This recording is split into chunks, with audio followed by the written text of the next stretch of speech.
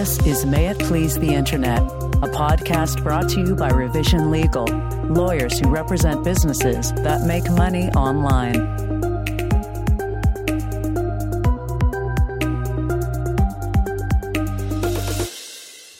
Hey everyone, this is John DiGiacomo, and I'm joined as always by my business partner, Eric Masterevich. Eric, how are you? I'm doing great. John, how are you? You are listening to the May It Please the Internet podcast, and we're talking about the Federal Trade Commission and enforcement actions that have been recently taken by the Federal Trade Commission. And Eric, I'll let you get us started. Why don't you tell us about the FTC and what it does? Yeah, so this stuff comes into play when you're talking about actions that your business is taking online to maybe convince people to buy your good or service. And there is a line that you can't cross in terms of how you are portraying your good or your service or the benefits it may have or certain features it may have. And when you cross this line into unfair or deceptive acts, the FTC is this government watchdog that exists out there that can really enforce its rules and really hit you with some strong monetary fines and other injunctive relief to shut down your business and really stop you from whatever you're doing that they think is wrong. So the FTC, it's here to protect consumers. It's here to stop some of the deceptive acts that happen. And, I think people don't really think they can be in the crosshairs of this kind of enforcement action, but even no matter the size of your business, you're not immune from it. And I thought it would be helpful for people to see what the FTC actually does and the things that people are getting in trouble for. Yeah, that's a great summary. So the FTC is this federal regulatory body that prevents against unfair competition in the marketplace. And there's Section 5 of the FTC Act, which is really what applies in most cases to internet businesses or businesses that would be kind of interested in this podcast. And it's pretty broad regulatory and enforcement authority. So it is authority to prohibit unfair methods of competition that affect commerce or unfair and deceptive acts or practices that affect commerce.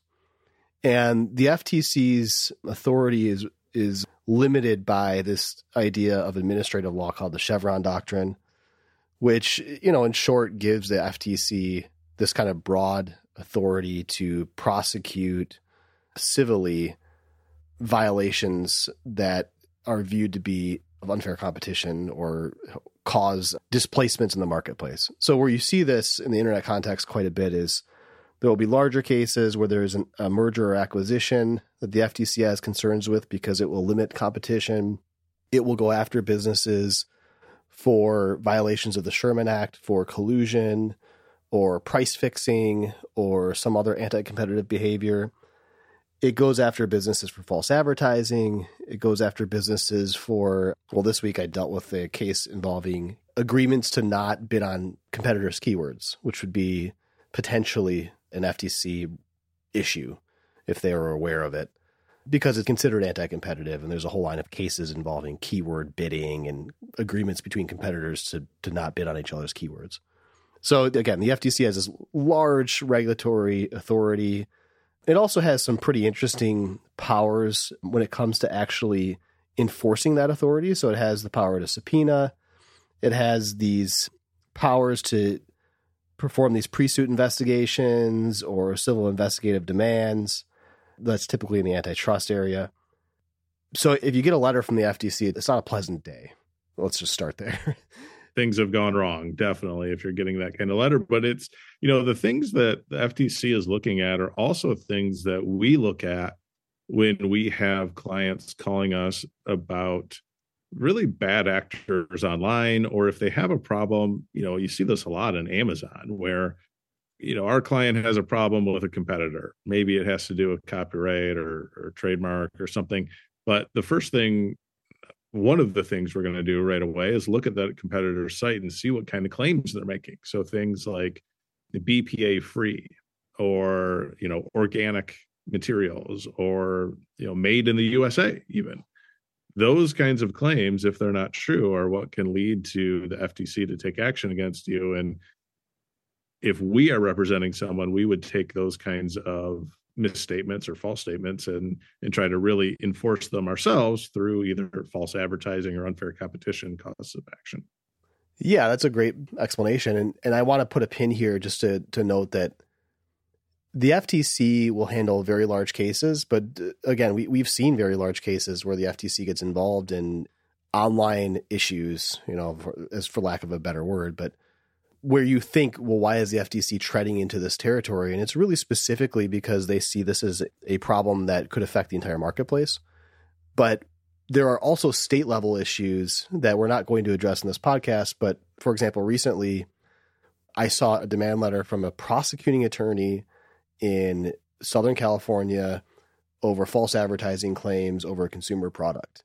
So just because you fall outside of the target of the FTC, these are still things that you should be concerned about. You may not be big enough for FTC action, but the same rules apply at the state level. So this is important not just for larger businesses, but also smaller businesses as well. Yeah. And, I think it's important to also just take a step back and think about this is government action. And of course, government action can be political in nature, but I think when you see what people are doing wrong, to me, it makes sense that there is someone out there watching for these kinds of actions, because in a lot of these cases, it's difficult for a plaintiff or even a class action of plaintiffs to pursue these kinds of claims, because sometimes there may not be that much money in damages available to entice a plaintiff's attorney, but there's still deceptive acts happening. And I don't know, everything about the government is so toxic right now that, to me, I like seeing this kind of stuff. I think most of these enforcement actions make sense. Some of the fines are surprisingly large or small in some cases, which maybe that has political connotations or not, but I don't know. With government and everything political being so toxic, I kind of like seeing some policing that help people, right? Like help everyone. This isn't there. These enforcement actions help everyone equally. Yeah. And there are often things that you're not even paying attention to. So there are very sharp, vigilant people that work within these governmental bodies that, yeah, I agree, that do extremely important work, both at the FTC level and at the Attorney General level within the individual states. But let's talk. Let's talk about some of these. And one of them, when we see, like you had mentioned, maybe there's new developments in the law or new developments in the economy and the government's paying attention. One area that I noticed in some of these recent enforcement actions is the gig economy, right? The Uber drivers or the DoorDash delivery people, basically anyone that's being paid on a 1099 through some kind of larger platform. And there's two enforcement actions that relate to this. And the first one is Home Advisor, or Angie's List. I think we all remember Angie's List, been around for a while. Eventually it changed names. And I think its business model has evolved throughout time. But most recently, their business model is primarily based on lead generation. People come to Angie's List looking for a contractor, and contractors pay Angie's List for those leads.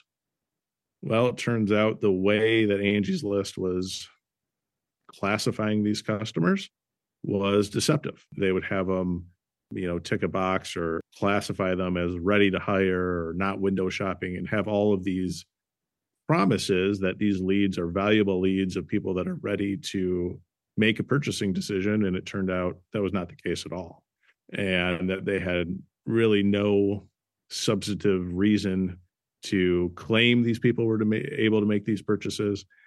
Home Advisor also somewhat tricked contractors into thinking certain services or products by Home Advisor, Angie's List, was free, and they were not free. There were upcharges. And the FTC was able to get a $7.2 million fine against Angie's List, Home Advisor, for these lead generation services. And this was primarily intended to help these small independent contractors that are getting paid from homeowners like on a 1099 basis. 7.2 million. That's quite a bit. How was that fine assessed? Do you know, was that like a consent judgment or? Yeah, I believe it was a consent judgment. The case, if I'm remembering correctly, lasted quite some time, but I think it ultimately ended in that consent judgment. The fine was broken up into two sections depending on what they did wrong, but pretty hefty fine there. And so the takeaway from that is they were making a killing lying to, the neighborhood contractor. And the people were paying these monthly fees, $30, $45 a month in hopes of getting these leads, and the leads were all garbage. Yeah, and I think it's helpful to explain there are a number of ways that the FTC can enforce these types of regulations against you, one of which is a consent order or, a commission order or a consent judgment. A lot of times that's the best outcome, and that is simply because there's some level of negotiation between you and the FTC over how much you're going to pay, and you're not going to bet the farm on the outcome. So in a lot of these cases, it's going to be a very painful amount of money, but there's going to be some level of discussion that allows you to avoid losing everything, filing for bankruptcy, whatever it might be, allows you to continue operating, provided you fix the initial problem and pay a pretty hefty fine. And so in a lot of these cases, as we'll see as we talk through them, you're going to see hefty fines, but they're going to be commensurate to the ability to pay, because a lot of times smart attorneys will negotiate these as deals as opposed to going full bore into litigation with the FTC. Yeah, I think ability to pay is probably one of the biggest factors here, because there's some that, the actions are really egregious and bad and the fines are small, but I think it's just, that entity is never going to have $7.2 million to pay that fine, but the FTC can still make an example out of them, even if the fine is smaller, which would hopefully, deter other people. But another gig economy enforcement action had to do with TurboTax. We all know TurboTax, and I think the first thing you think about of TurboTax is the word free. It's free. It's free to use. You can file your tax return for free with TurboTax. Turns out you can't. At least the vast majority of people can't. And one of the big findings here was, again, gig economy workers who are paid on 1099 are not eligible for a free tax return through TurboTax. So the government said 2/3 of all taxpayers would not qualify for a free tax return through TurboTax. So it has a pending lawsuit against TurboTax right now, still in litigation, but they really hammered on how often TurboTax uses the word free in its advertising, and that rings true to me. That's what I remember when I think about TurboTax. Yeah, I always remember seeing the big stand-up display in the store that said free on it, so that makes complete sense. What about Fashion Nova? I read about this Fashion Nova case, and like many other sites, they accept user-generated content, user-generated reviews. What did they do there? I mean, they were blocking negative reviews? Is that what happened? Yeah, so they sell apparel.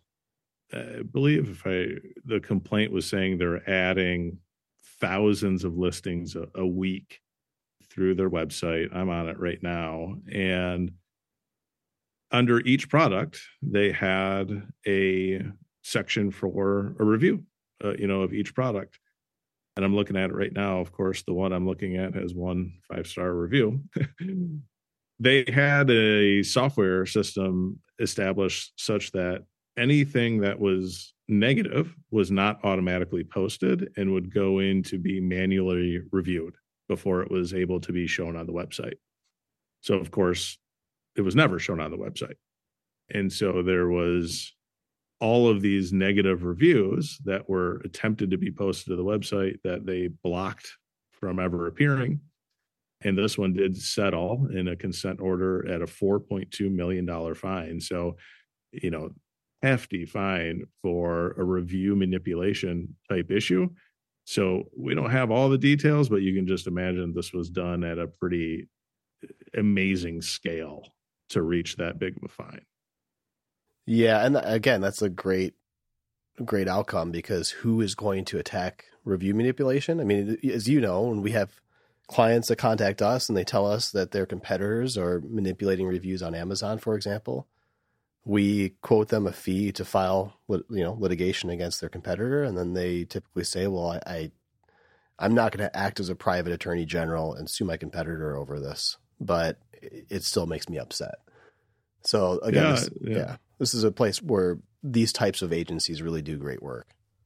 And I'm looking at an item right now. It looks like a brand new item because there's only 3 reviews, 2 5-star reviews, but 1 1-star review, and that really changes. I mean, I rely on reviews all the time. I know that it maybe carries too much weight. And I know personally how many games can be played with reviews, but I still rely on them. And so people that don't have our experience of all the black hat tactics people use to manipulate these things, they're going to rely on these reviews. And when they see only 5-star reviews, they're going to be tricked.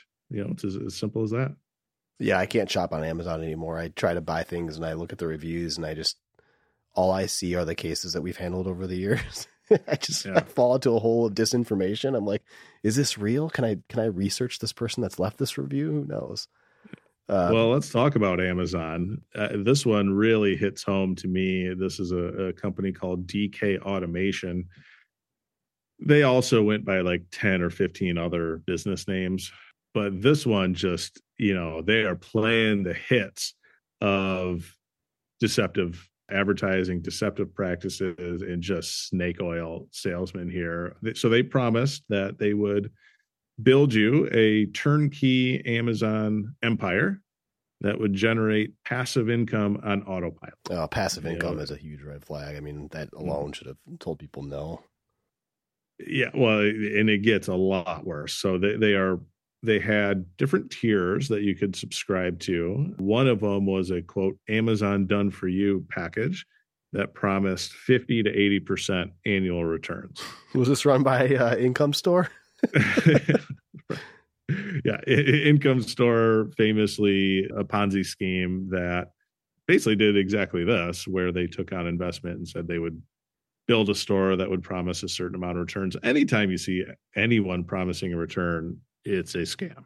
I mean, it's as simple as that. No one should be making those kinds of promises. This was primarily operated by 2 main guys that claimed, they were Amazon experts and had 8-figure Amazon stores, the lingo we're all used to. Of course, they implemented a crypto program that had I think they called it a fully automated algorithm crypto trading bot that would make you money while you sleep. The complaint noted that they promised that even while crypto was crashing in value. And they promised the returns were even better. 65 to 84% was what they promised in their crypto returns. I don't know where they got those numbers from, and I think they made them up. Doesn't stop there. They had a program called That Lifestyle Ninja Training Program, which purported, it's disgusting, purported to teach you how you can start a passive income business so that you can quit your day job. Of course, there was a very small disclaimer after like pages and pages of examples of how they've changed people's lives. There's a small disclaimer that these were for, illustrative purposes only or something to that effect. The FTC thought that was deceptive. There was the DK Automation accidentally emailed all of their clients. And one of the people that received the email replied all and basically said, this sucks. I'm not making any money at all. I've lost all my money. This is a complete scam. And a lot of people started responding and saying the same things. And then in response to that, they amended their terms of use agreement to prevent and prohibit any disparaging comments about the company. That was poor lawyering. That's a terrible idea. Which we get this question a lot of, not a lot. We get this question occasionally of, can I include a non-disparagement clause in my terms of use to prevent negative reviews? And you could. You could. Not sure you should. Yeah, that's one where you got to take a deep breath and say, okay, like there's a lot to get through to like fully explain this answer, but this is why you don't do it, because it's unfair, it's deceptive. People should really never be prevented from telling the truth. And if you have to do that, it's a real bad sign about your business, I think. So I was surprised on this one because somewhere in the complaint was alleged that they've made $52 million Wow. from this scam. Wow. And it looked like, and I think this was a consent order, that the fine was under 3 million. I think it was 2.6 where they were going to agree to pay, which maybe that 52 number was, I don't know, maybe that was inflated or something, because it seems like a small fine if they really made $52 million for, to me, this is again, just textbook lying to make money. Yeah, I have a lot of problems with these types of businesses. I mean, anyone who says or leads with they're an 8-figure seller and then tries to tell you to listen to them in some authority fashion, like, sure, maybe you are an 8-figure seller, but if your margins are 10%, then you're a small business. Like, 8-figure seller is not an impressive thing to me at all. And then promises to get guaranteed returns, definite red flag. Passive income, always a red flag. Anyone who tells you that you can make money off drop shipping on Amazon, huge red flag, like big problems there. So yeah, I'm not surprised that the FTC chose to pursue this one. Unfortunately, they probably were so big that that's the one that the FTC decided to go after, but there are 1,000 more like them. So watch out for them if you are listening to this podcast. Yeah, these, I've had people come to me with these, they're essentially coaches in communities that help people grow Amazon businesses.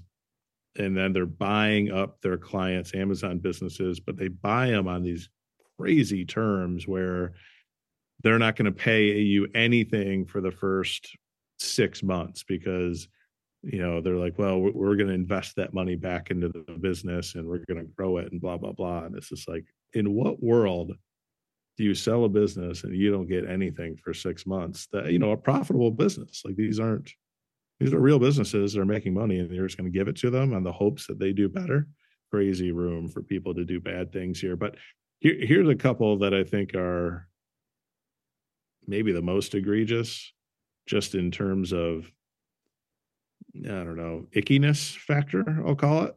Okay. One is a company called Legacy Cremation, which offered cremation services.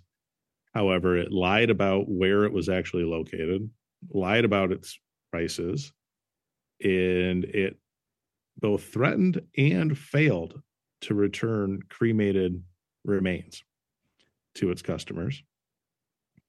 And I found out, I didn't even know this was a rule. FTC has a funeral rule that applies to anyone that provides funeral services, that the consumers have a right to receive basically just a price list, like without any selling tactics. There should just be a piece of paper or a website that has the entire list of prices for those services without the kind of pressure or salesman-y tactics that can come into play. This entity violated all of these things, but I think it's a relatively small place. It was a $275,000 fine. Seems incredibly low given what they did. And I believe this one was broken up into several installment payments. Yeah, that's particularly egregious. I remember when my mom died and I was sitting in the room and we were buying a casket and the guy was like, I mean, is that hard sell, right? Like where he says, well, you wouldn't want your loved one in this one. You'd want him in this one with the pearl handle and, this, and you're getting that pitch right at the worst moment. So it makes complete sense that the FTC would want to treat those as special cases. Yeah. I mean, that's disgusting and wrong in every possible way. Another one that's wrong, BetterHelp. If you listen to any podcasts, you've probably heard commercials about BetterHelp and getting counseling services provided online. Supposedly this great new innovation in providing mental health services to the world on an easier way of receiving them. except they were selling all your data to Facebook, which they didn't tell you they were doing. And that's completely effed up. And the FTC is taking action against them. Yeah, that seems like a no-brainer. So in this field, the FTC has authority to go after you for making misstatements within your privacy policy. So if you have somebody draft a privacy policy for you, it's very important to ensure that it adequately reflects your business practices and that any use of personal or personally identifiable information is conspicuously disclosed to the user. And I'm sure in this case, that's not what happened. They probably used a form or a template, wasn't built out very well. And then there was obviously transfers of third parties, which probably wasn't disclosed. So yeah, that's pretty hideous. Yeah, I don't know all the details on this one. It basically, the summary was that they promised to keep this data private and then sold it to Facebook and Snapchat. It looks like BetterHelp is complying to some extent. There has been a consent order reached, but it doesn't look like the case over. I think this has to do with they have to provide basically all the evidence of what they did. So I'm sure in the next, months or years, we'll hear about a big fine that they get hit with. Another one that's bad, which I got to say, I take a little joy in seeing this one. Some distributors of essential oils were subject to FTC enforcement for making claims that the essential oils could treat, prevent, or cure COVID. Yeah, that's awesome. Yeah, that's great. I love this. What?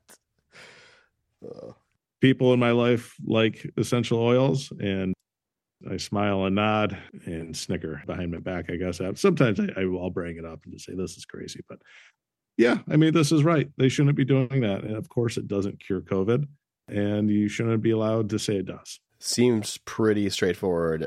Other areas where I've seen FTC action are claims about hair regrowth. So that's a particularly sensitive area where making claims about products restoring hair or limiting hair loss, those types of things is very, like you said earlier, you gain a competitive advantage if you can say, we grow hair back, or people within this group, this cohort, didn't lose hair.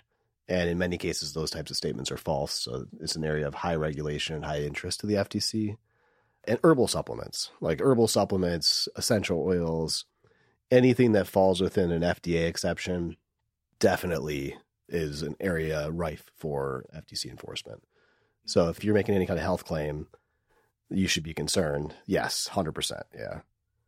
Yeah, absolutely. And then, the last one here, it's not all that exciting. It just goes to show that no one is kind of out of reach. It's a mattress company, Dream Cloud Mattresses. They claimed their products were 100% made in the USA, and they weren't. Right? It said that all of their products were finished overseas, and some of their products were entirely made overseas. And, I think this is one where I could see people making this claim thinking, who's ever going to know? Who would ever find out? And this will help me. This people like, American made. And if you're lying, it can really come back to bite you. This one's still pending, but these are the kind of tactics I think people don't realize the kind of hot water they can end up in by what they think is maybe a white lie. And in this case, some of their products largely were made in the US, but they were finished overseas.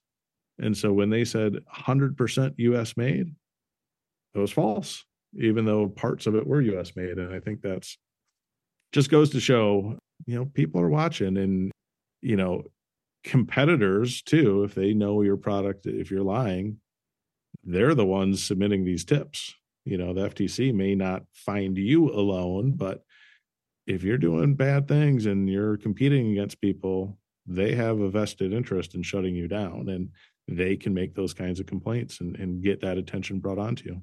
Yeah, that's where I typically see it, is in any textiles. So textiles, there are specific labeling requirements, T-shirts, clothing. If you make a claim about the origin of it, you should have an attorney look at it, because there's very specific things that you need to say depending on whether it's made, printed, finished in the U.S., outside of the U.S., et cetera. And we've had our clients come to us and say, our competitors say that their products are made in the U.S. Our costs are much higher. Obviously, they're not being made in the U.S. We can see their container ships coming over, so we know that they're not made in the U.S. What do we do? And, outside of filing an unfair competition lawsuit or some false designation of origin or some other related claim, the answer is talk to the Attorney General, talk to the FTC, see if they'll take that enforcement action for you. Yeah, and we've tried to pursue those kinds of claims. Our product's flammable. We've had that tested. Our product's truly organic. We've had like silicone grade and health grade silicone claims. We've had those kinds of things tested. And yeah, the competitors are going to go to pretty great lengths when you are making false claims, or they're going to test your claims and make sure they're not false. And so don't think you're too small for this kind of action to kind of fall in the crosshairs of this kind of investigation. Yeah, you're never too small, and it can come from the strangest places. Well, thanks, Eric. I appreciate it, and that's all we have for today. So until next time, again, this is the May It Please the Internet podcast, and we'll talk to you soon.